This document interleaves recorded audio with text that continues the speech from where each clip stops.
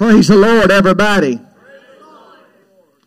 Well, I know y'all would rather a double hitter probably was two good hitters at least, you know. It's gotta be a whole lot better to see people hit home runs than a bunt all the time, you know. You just swing at that sucker, swing at that sucker. But I'm going to swing at it tonight.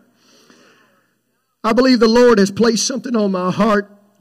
He done me a little different than He normally does me. Usually I get a word, you know, it's fairly on the first, 20 minutes of praying at least.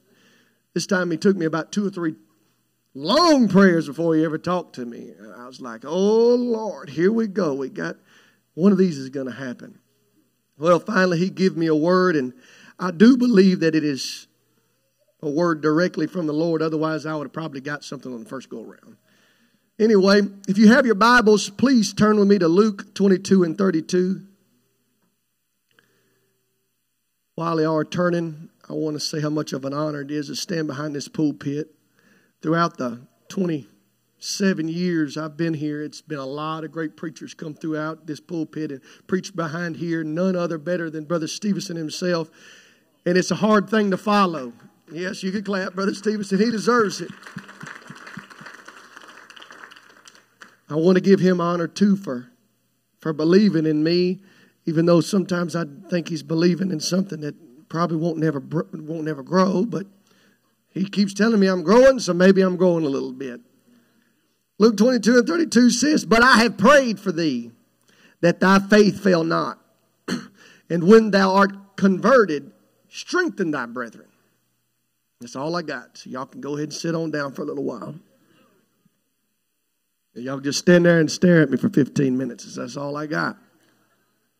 Just kidding. As a church body, we long for revival in this land. We long to see our souls saved, our children to be saved, prodigals to come home, our spouses to be filled with His precious name. Conversion to be made in all the other denominations, to be one true body. Each person in here has a loved one that they would do anything to see in this church. We know families that have left the church and haven't returned. We have come to be acquainted by settling and telling ourselves, I'll just live it in front of them. They'll come to God. I'm going to live it in front of them. Some even invite them to church and it seems like they're ignored. We try to accommodate our schedules with actions that truly do mean we care. This is the part that I'd like to pause and say, I like shouting messages. I love shouting pumped up messages. But not all the time is it a pumped up shouting message. And even as hard as it is to pour it out of my mind whenever I'm a screamer, it's hard for me to come to you and tell you the burdens of my heart when it hurts me. Nobody wants to pull off a scab. Nobody wants to talk about the hurt things. Nobody wants to relive memories in your mind of thinking, boy, I really messed up this whole time on myself. Boy, did I pray for him like I really should have prayed for him. But in the present day preaching, with its pale interpretation of its divine truths, causes us to mistake actions for unction, commotion for creation, and rattles for revival.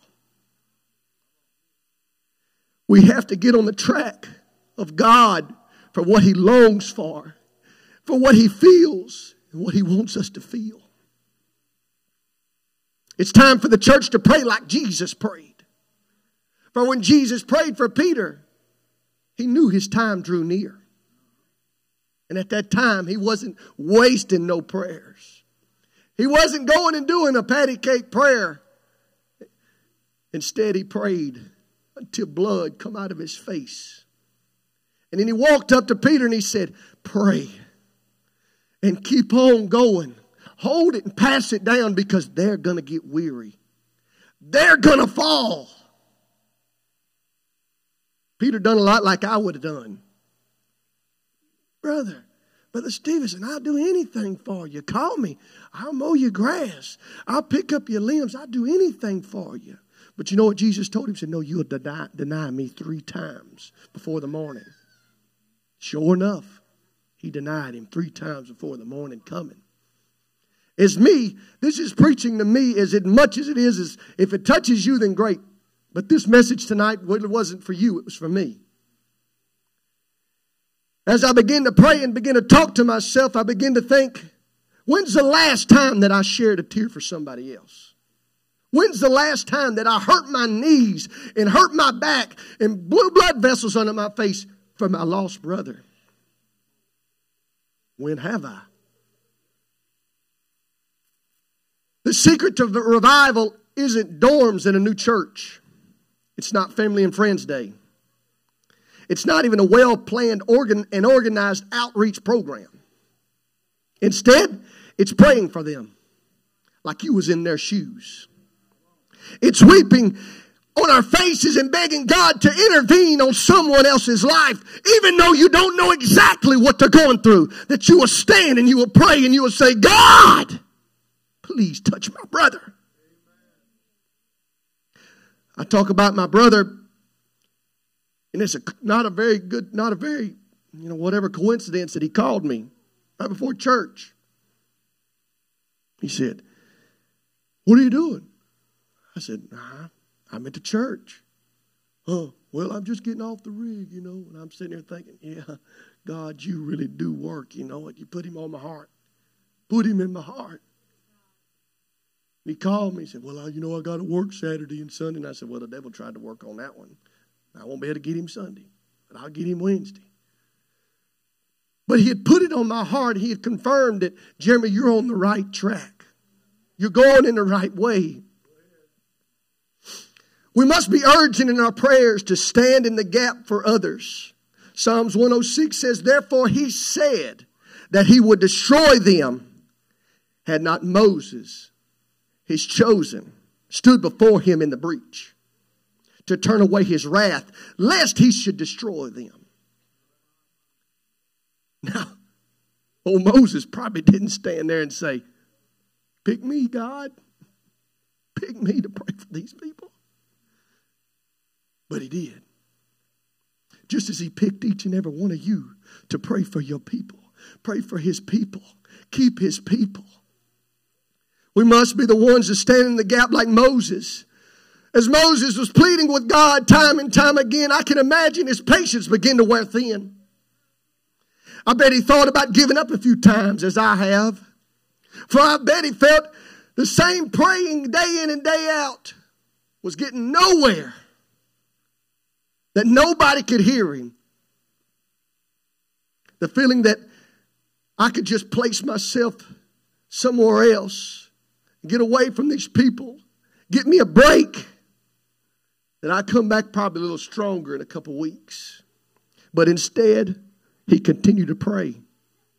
He continued to press on and ensure that God's people would be able to see the promised land. That not everybody would fall to the wayside. That some people would jump on that wagon and get a hold of God and go farther with God. Because we got a youth group here that ain't just going to sit down beside it. They're going to get in line and they're going to say, hey, you know what? My buddies at school, they ain't living for God, but I'm going to keep praying for them anyway. They cuss me and they talk about me behind my back, but you know what? I'm going to pray for them. I love them. For that promised land is just on the other side of revival. For if we want revival, we must be willing to stand in the gap for the lost. We have a mistaken prayer for a defense mechanism. Praying off every evil spirit that could come against us. Praying us through the day. Praying for God to break our chains. And he will. But it's not a defense mechanism, when in fact the shield of faith is instead that. But as we have a secret weapon in our arsenal, and it is prayer. If we can pray with the urgency of, if I pray that they will move, if we will believe that, then it will happen. For as I begin to think and I begin to pray, I walk around the church and I begin to lay my hands on people's pews and I begin to press as hard as I can to really feel what God wanted me to feel. And as he began to show me all the people who have slipped between my fingers, who I didn't get to reach, One of my baby brothers, Avery James, good-looking boy. But he's lost. He comes to my house. He looks at me in my face. Talks to me like I'm his brother. Asks me about buying land.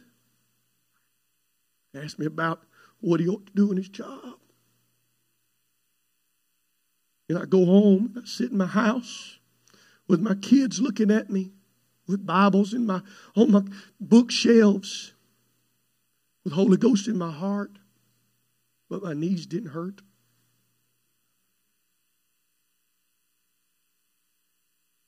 Yeah, you could look at me and you could believe, yeah, God did answer your prayers. I'm the same young boy that some of you saw shout right off the end of this platform many years ago, begging my God to save my daddy. And he did. But it was a sense of urgency in my heart. It was a sense of urgency that my daddy was fixing to die lost. Where did it go? Jeremy, instead, he pushed it away to the background. Began to pray for herself. Began to say, God, lighten my load. We have mistaken prayer for defense mechanism, and the secret weapon is prayer to the revival. Leonard Ravenhill wrote, I have heard a call. Come follow. That was all. Earth's joy grew dim. My soul went after him. I rose and followed. That was all. Will you not follow if you hear a call? Could a mariner sit idle if he heard the drowning cry? Could a doctor sit in comfort and just let that patient die? Could a fireman sit idle, let men burn and give no hand? Can you sit at ease in Zion with the world around you damned? There's people across the street. There's people in your family. There's people in my family that may not ever see the other side of glory. That may not ever touch those nail-scarred hands. That may not ever walk down them streets of gold. But that ain't what it's all about. Instead, I pray to save people from that other place. That place of burning, for it's for no man. It's time that the church gets in the gap. It's time we pray like we've never prayed before. They're in need of you. They're in need of you in your prayers. They're in need of you to place them in your prayers. Who all is appointed to pray.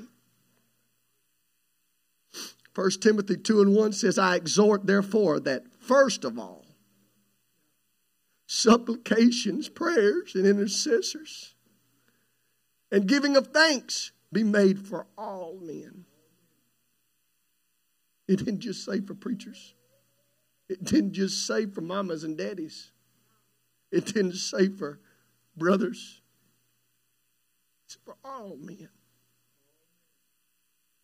We were designed to pray for each and every one of us. It's embedded so deep in us that it's our first go-to when things go wrong.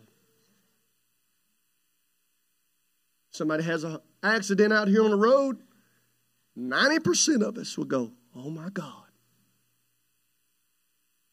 And you say it, you don't even think about it. It's because God embedded it in your DNA. He placed it in you at the beginning and said, I'm the one you run to when times are in trouble. I'm the one you need to be worried about. I'm the one you need to be asking. But we don't think about him until that, oh my God moment. Exodus 20:7 says, thou shalt not take the name of the Lord thy God in vain. For the Lord will not hold them guiltless that taketh his name in vain. How many of the world today don't even know Jesus' name? But you get away, you get in front of them and something happens to them and they go, Jesus Christ. We've heard it. As I watch TV, not TV, I don't have a TV. As I watch my phone, actually, I hear people that don't live a godly life. And they use Jesus in everything. And I'm thinking, do you even know Jesus? Because if you knew Jesus, you wouldn't be worried about the things you've been worrying about. You wouldn't be worried about planting 1 million trees, trying to get all them followers. No, you'd be worried about touching 1 million souls. At the end of every video that they'd post, they'd say, here's a scripture for you to read. Acts 2:38, please be saved. Please share this scripture. Don't share my video, share this scripture. We can't wait on pastor to pray. We have the power to speak the name. When you step out and declare your family to be saved, God will be there. God will honor your prayers. He hears you. The Bible says, ask and it shall be given to you. Seek and ye shall find. Knock and it shall be open to you. If you're the one knocking, then you're the one praying. If there's no knock on that door, I truly encourage you tonight to find a prayer stone. Find somewhere to sink your face into. Find somebody where you have a burden for. As I begin to close, would you stand all over this place tonight with me? I believe the Lord has pressed on somebody's heart in this place. Somebody's name. A face. A friend. A brother. A mother. A husband. A wife. I believe that their name could be called out to glory. And the God of gods can hear. The King of kings and the Lord of lords will honor you. There are 3 persons living in each of us. The one we think we are. The one other people think we are. And the one God knows we are. It's time the church rises up and dwells in the spirit of prayer. Because you are for prayer. You was built for prayer. You was built to talk to God. You was built to cry out their name. Don't find yourself at an altar looking back saying, oh, where was they? Why ain't they here? Because you didn't pray. Because you didn't hunt. If we can lift our hands all over this place, I believe the Lord is moving in somebody's life. I believe that there is prayers being answered and God's hearing them. For Moses changed the mind of God. I believe that you could change the mind of God. He will hear you.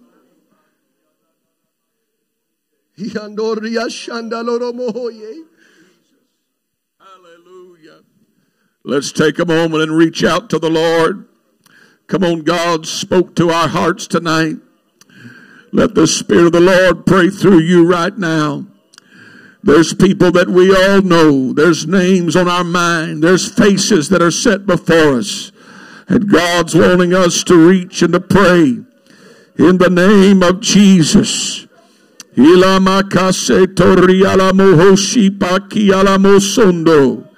God, as we pray, dispatch angels from this place to stir the hearts of men and women. Let the Spirit of the Lord go to where no man can go. Let it step into the minds and souls of individuals. Let it stir their hearts and turn their eyes back towards the Father's house. Oh, let a burden be placed within us that would drive us to reach deeper and harder than we've ever reached before.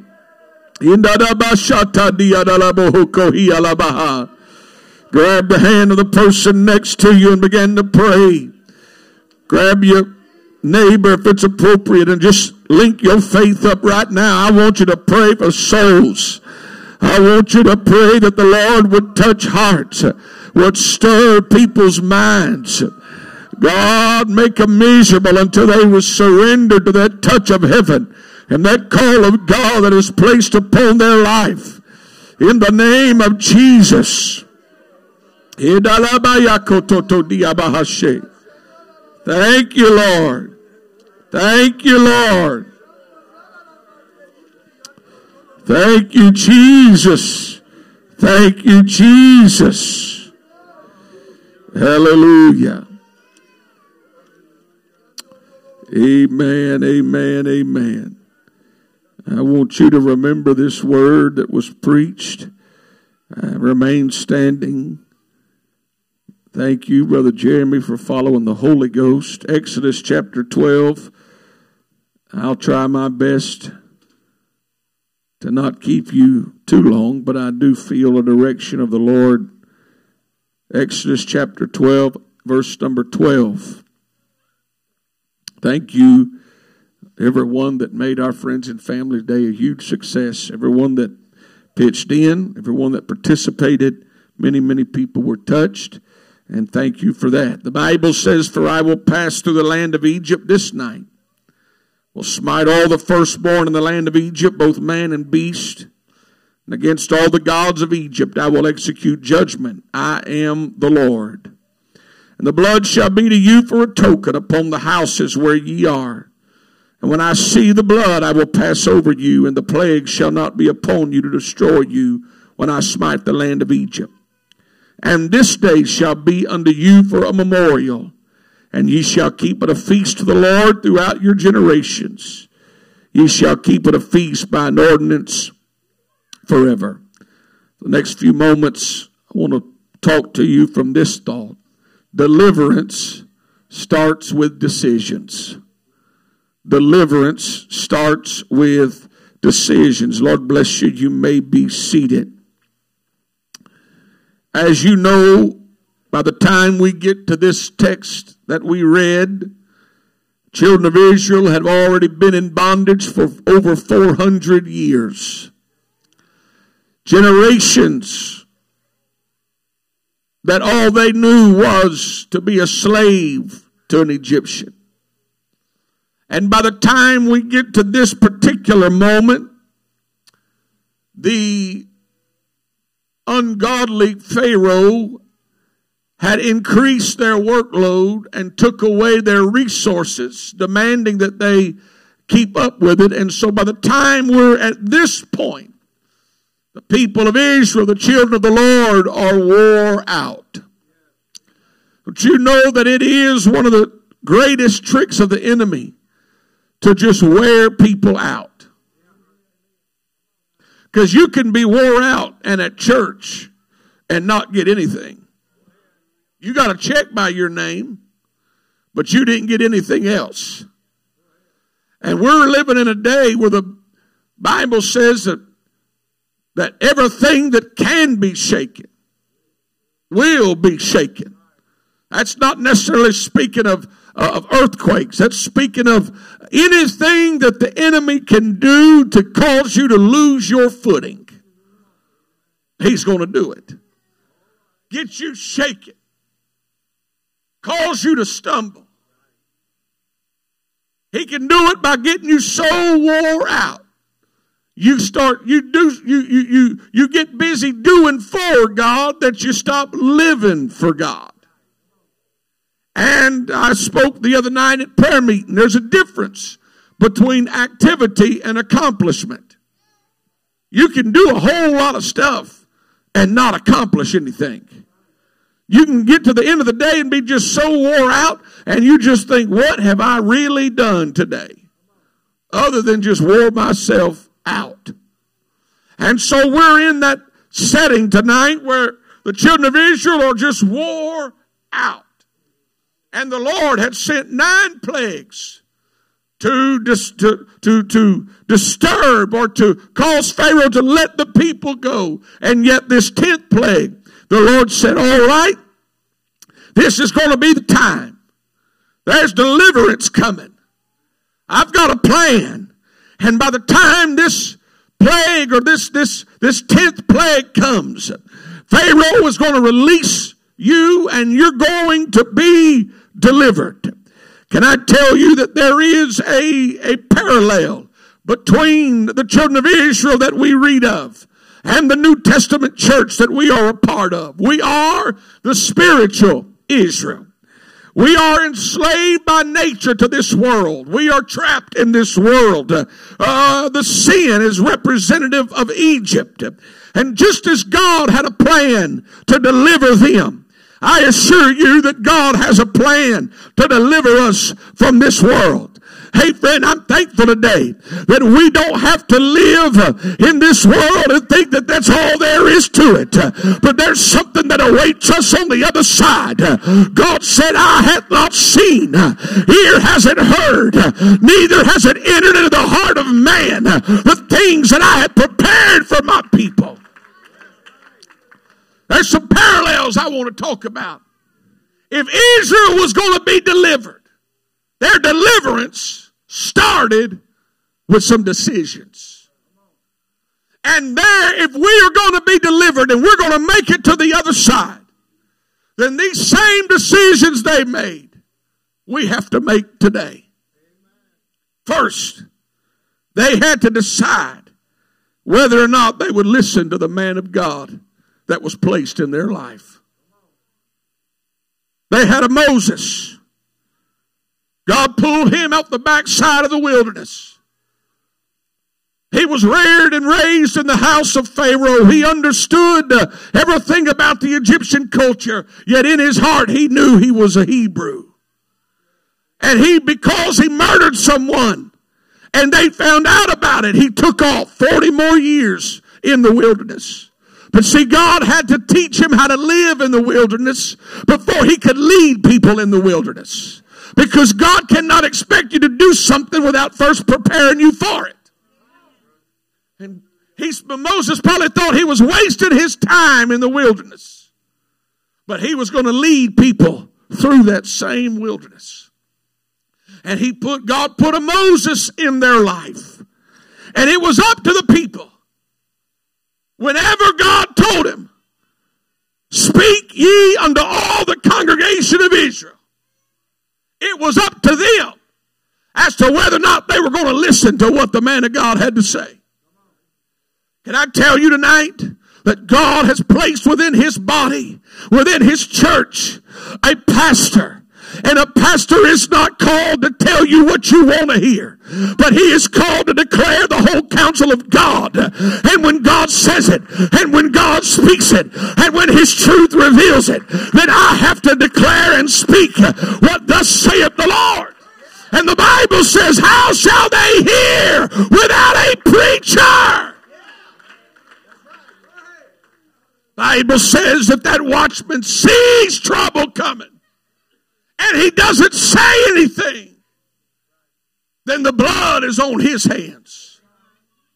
But if he sees it and he declares it and he says it, then it's no longer on me, but it's on the people.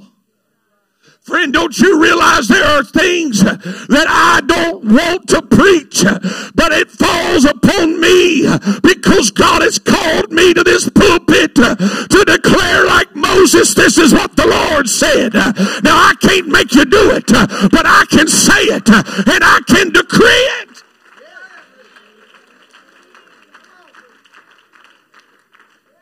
People say, "Well, I don't have to have a preacher to make it to heaven."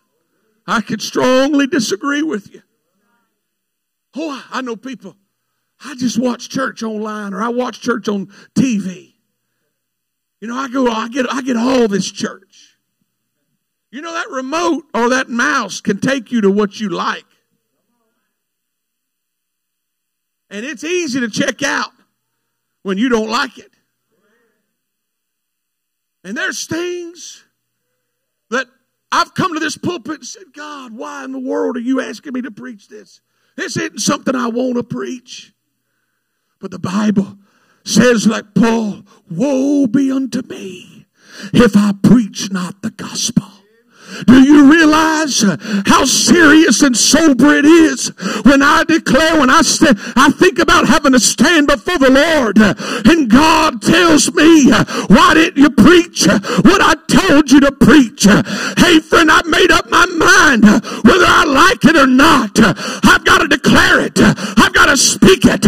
And then you got to decide whether or not you want to listen to what the Bible says.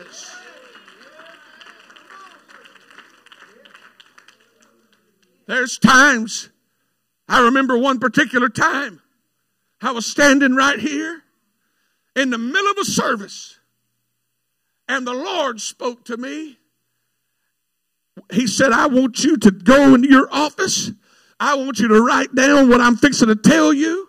I want you to seal it in an envelope and put a person's initials on it and tape it up. And he said, when this person comes to you, you open this envelope and you read exactly what I told you to write on that piece of paper. And I said, Lord, I've never done this. So I went to my office. I wrote down everything he told me. And I put that person's initials and I sealed it up and I stuck it in a drawer. Months went by. Hadn't touched it. And that person called me and said something. And I said, before you say anything else, I'm going to answer everything before you speak. I said, I got an envelope in my office. I said, I'm opening the drawer. It's got your initials on it. It's taped up. I'm unsealing it. I'm pulling out the paper. And I'm reading to you what the Lord said months ago. And I read everything that the Lord said. And that person just broke down, started crying. Because I had no way of knowing anything that they were fixing to tell me or what they were going through. But when God speaks to me, it falls upon me to speak. Whether I realize it, I know it or not, I've got to speak it. And it's up to you to decide, am I going to do what the Lord told me to do? Hey friend, as for me, if I want to make it to the other side, I want to do what the man of God tells me. I want to heed the word of the Lord.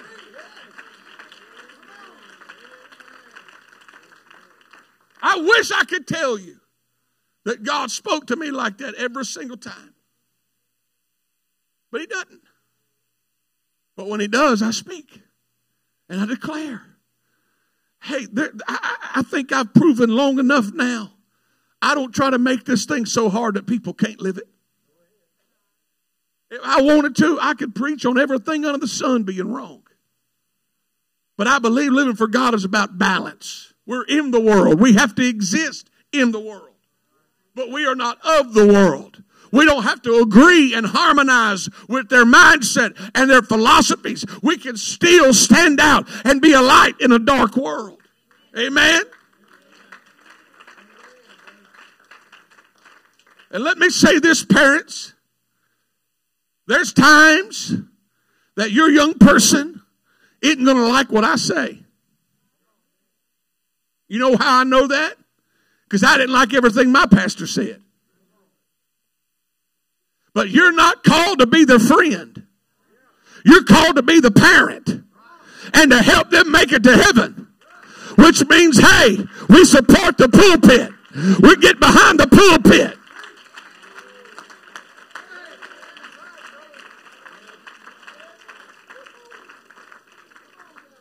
Now, that first decision leads right into the second decision. Let's put up on the screen verse number 4. We're going to of Exodus chapter 12. I went longer than 15 minutes. It's a good thing I didn't have a time limit on me. And if the household be too little for the lamb, let him and his neighbor next to his house take it according to the number of the souls, every man according to the house. Verse 5. Your lamb shall be without blemish, a male of the first year. Ye shall take it out from the sheep or from the goats. And ye shall keep it up until the 14th day of the same month. And the whole assembly of the congregation of Israel shall kill it in the evening. They shall take of the blood and strike it on the 2 doorposts and on the lintels wherein they shall eat it. And they shall eat the flesh in that night, roast with fire and unleavened bread. Watch this. I've read this many times and I just caught it. And with bitter herbs they shall eat it. With bitter herbs they shall eat it. You're not going to like the taste of everything the man of God tells you to do. Now, when do you cook something and you use bitterness or bitter herbs? We want something that we like the taste of it. We want something that's good and easy on the palate. But the man of God said, this is what you got to do, and you're not going to like how it tastes. The Bible says that the day would come where men would have itching ears. Give us what we like. Give us what we want. Don't tell us that sin is wrong and it's going to send us to hell. Don't tell us that what we're doing and how we're acting is wrong.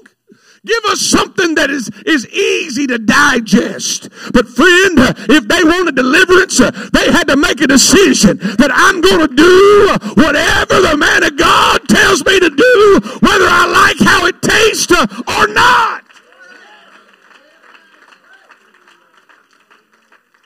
We have drank the Kool-Aid of inspiration way too long. Inspire me. You realize we got so many self-help books and more people that need help? Obviously, something's not working. Let me tell you how you can get help. Is do what the book tells you to do. Brother Jeremy, one way I knew that you know that you're growing is because the first time you preach conviction. It's easy to get up here and preach fluff. It's easy to preach on praise and faith. But what you heard was the heartbeat of God tonight, which puts us under conviction. That's not something that's easy to preach or something that we want to hear. It had bitter herbs, but it's what will save us. It is what will save souls.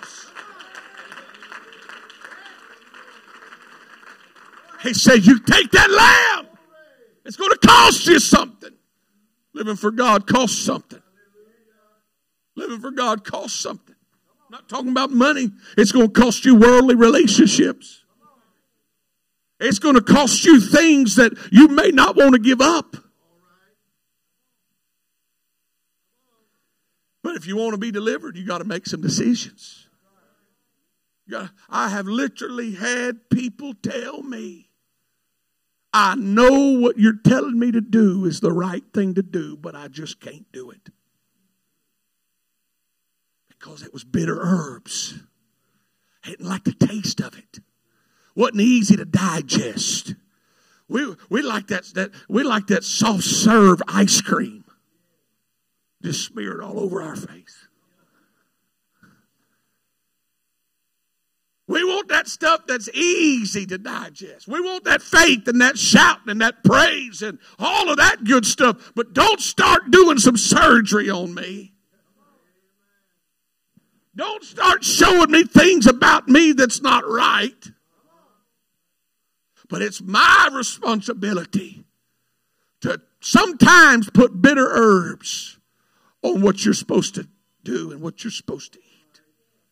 You got to make that decision. If you're going to be delivered, you got to take it all, whether you like it or not. I know I've shared this before. And my former pastor, he passed away in 99. And he had a lady come up to him and said, pray for us, we're going to be moving. Well, that right there is like, why do you want me to pray? Why are you asking me what the Lord says when you already made up your mind? That's like going to the doctor and telling the doctor what's wrong with you. Why'd you go? To give them money? If you know what's wrong with you.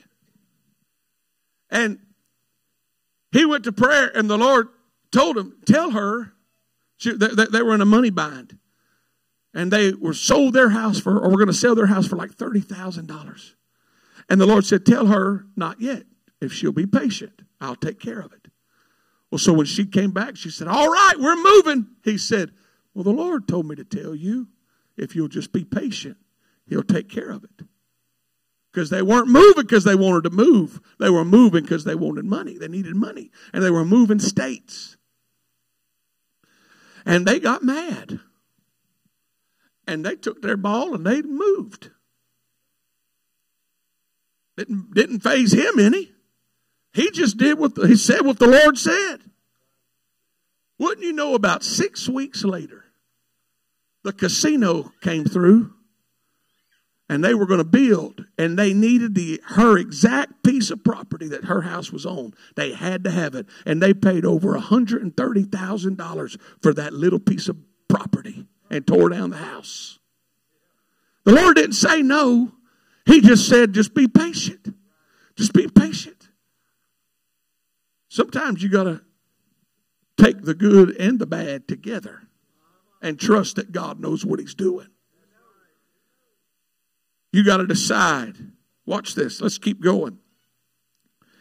Eat not of it raw, nor sod it all with water, but roast with fire his head with his legs and with the purtenance thereof. And ye shall let nothing of it remain until the morning. And that which remaineth of it until the morning ye shall burn with fire. You got to decide to keep your fire going. I can't keep it going for you. I can't make you pray. I can't make you go to a prayer room. You have to make that decision. Watch this. And thus shall ye eat it, with your loins girded, your shoes on your feet, and your staff in your hand. Y'all don't know what's coming. You got to decide to dress like you're supposed to dress. The Lord said, if you want deliverance, there's some things that I've got to outline for you. And when it's time for deliverance, you better be dressed like you're supposed to be dressed. Listen to me. Holiness matters.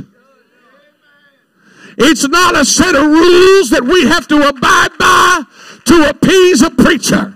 But it's because God said if you want to make it to the other side, then you better be dressed like you're supposed to be dressed.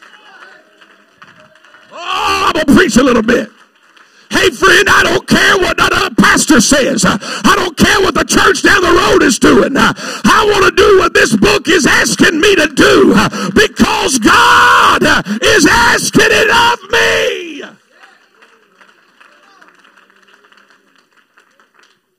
Now, y'all had no idea where I was going, but I'm there now.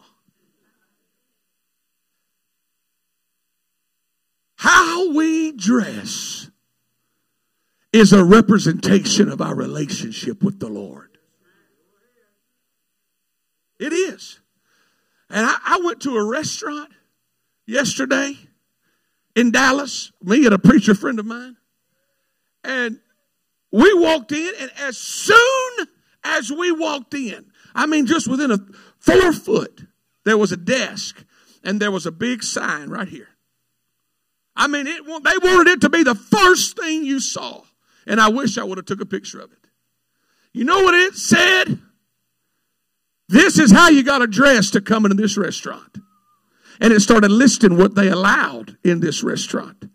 No sagging pants, no shorts, no cutoffs, and all this kind of. And I looked at that and I went, I told this to my pastor friend. I said, people will let a restaurant tell them how to dress, but won't let a church or a pastor tell them how to dress.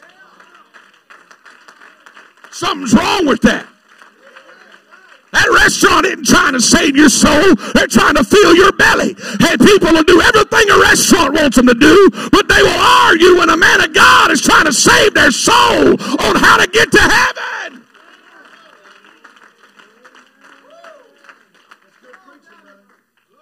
Something wrong with that picture. Something wrong with that picture. There's people Listen, y'all know this. There's no secrets in Catahoula Parish. And I'm going to tell you this. You might be on Facebook, a picture of you, and not even realize you're on Facebook. Because other people could snap pictures, and you're not dressed like you should have been dressed. And you didn't have the opportunity to proof their pictures. And we know if it's on Facebook, it's true.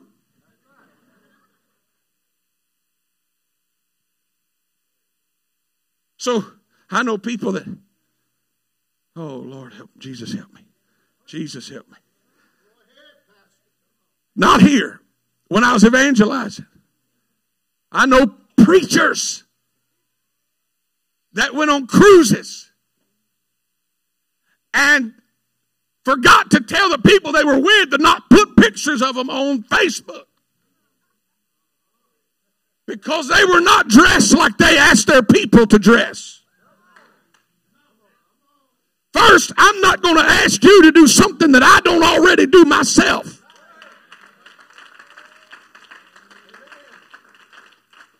Secondly, if you do what you're supposed to do, you don't have to worry if your picture ends up on social media. Thank you, Brother Maurice. So let's solve it. Just do what you're supposed to do anyway. Then you ain't got to worry about texting somebody saying, hey, please don't put this on social media. Oh, this is good preaching here. You get your money's worth tonight. Hey, we are living in a day and age where the world is trying to erase anything black and white. Trying to remove all absolutes. And if we let that mindset get in the church, then we are doomed. Because the Bible is black and white. It is right and wrong. I went to a store yesterday in the mall in Dallas, and I realized I'm not in Catahoula anymore. Because these people are weird.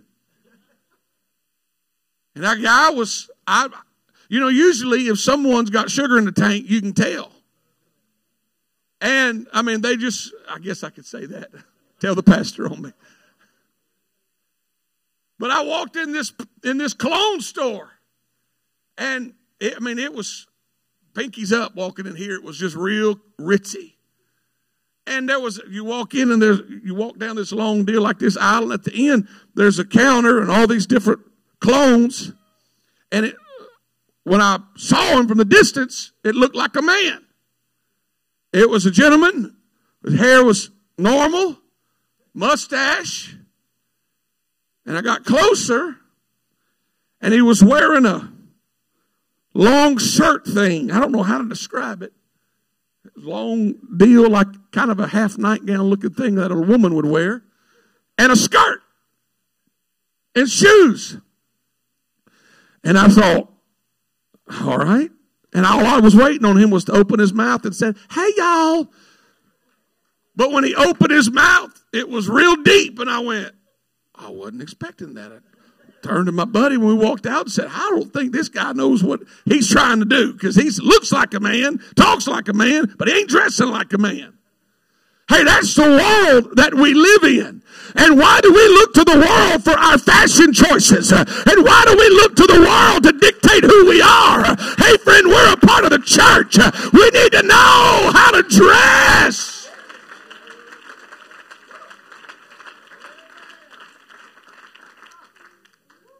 Hey, you know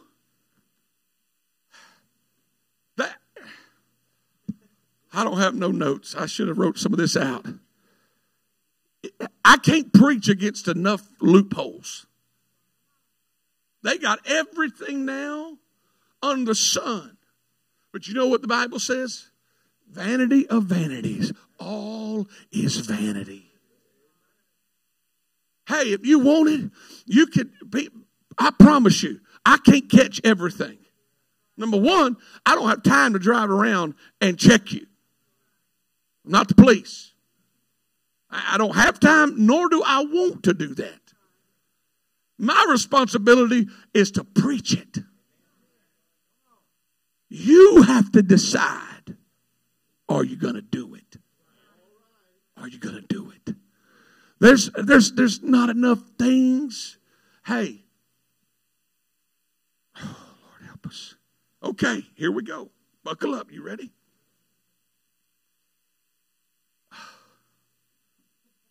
I am trying my best to not get it and make anybody ticked off tonight. Bible says, set no wicked thing before our eyes. That's just as much holiness. And let me say this. Holiness is not just about how you dress. Okay? Because I could control how I dress. But holiness also involves looking at how other people dress. Okay, let me break it down for you like this. I rode a motorcycle when I was in my early 20s. I know I don't look like a motorcycle rider, but I loved it. I loved it until I had children. Because I found out I could be the safest motorcycle driver on the road. But it was all the other idiots that could have killed me. I could control me, but I couldn't control everybody else. Touch your neighbor and say, you might want to pray after he's done. This is why we don't mix bathe. Woo!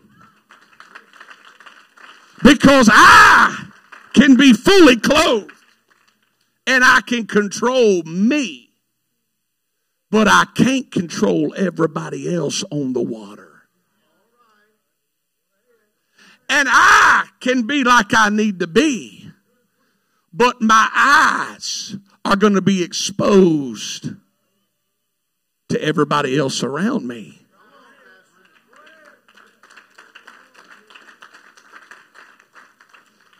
And you wouldn't let people in bikinis walk through your yard and set up lawn chairs 20 feet from you. Maybe I shouldn't have said bikini. I'm sorry. I heard a preacher say it like this before. A lady came to him wanting to know if it was all right for her to wear a swimming suit out in public. And he replied, would you wear your undergarments out in public? And she said, well, no. And he said, well, it's the same thing, different material. Oh, that was good, huh? Holiness. If you're going to be delivered, if you're going to make it to the other side, then you got to dress like you're supposed to dress. And you got to make sure your eyes are not seeing things that you're not supposed to be seeing. Now, I could play on this screen right here all kind of things that has inappropriate dress on it, and men and women in inappropriate and swimming suits. And if I started playing it right now, y'all would think I lost my mind. You won't dare watch it in church. You're just okay to watch it everywhere else, just not right here in church. What's the difference? What's the difference? What I'm trying to say unto you, that sounded very KJV. What I'm trying to say to you is that everything matters in regards to holiness. Everything. And listen, I can tell when people aren't doing what they're supposed to be doing. Because sometimes people have a hard time talking to me when they know they're not doing what they're supposed to be doing.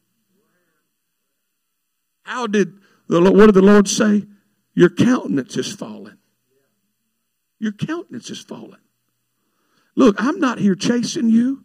I'm not here keeping tabs on you. I'm not trying to give you a grade on how well you're doing and submit the report card to God. That's not my job. My job is to be the watchman on the wall and tell you, hey, the car is on fire. You need to get out of the car. You need to turn this thing around. You need to try to do better. You need to try to live according to the Word of God. Stand with me right now. The last thing I want is to be standing next to you at judgment. And you say, Brother Stevenson, why didn't you tell me? Why didn't you preach it harder? Hey, I'd rather make heaven by a mile than miss it by an inch. I'd rather God say, you didn't really have to do all that, but I'm glad you did. Then the Lord say, if you'd have just done a little bit more, you'd have made it. You'd have made it. Hey, deliverance starts with decisions. You got to choose if you're going to listen to the man of God. You got to choose if you're going to digest everything that he's trying to say. You got to choose to follow peace and holiness with all men, without which no man shall see the Lord. Amen. As the musicians come, I think it'd be appropriate and in order for us to find a place at this altar and say, God, I want to make the right decisions.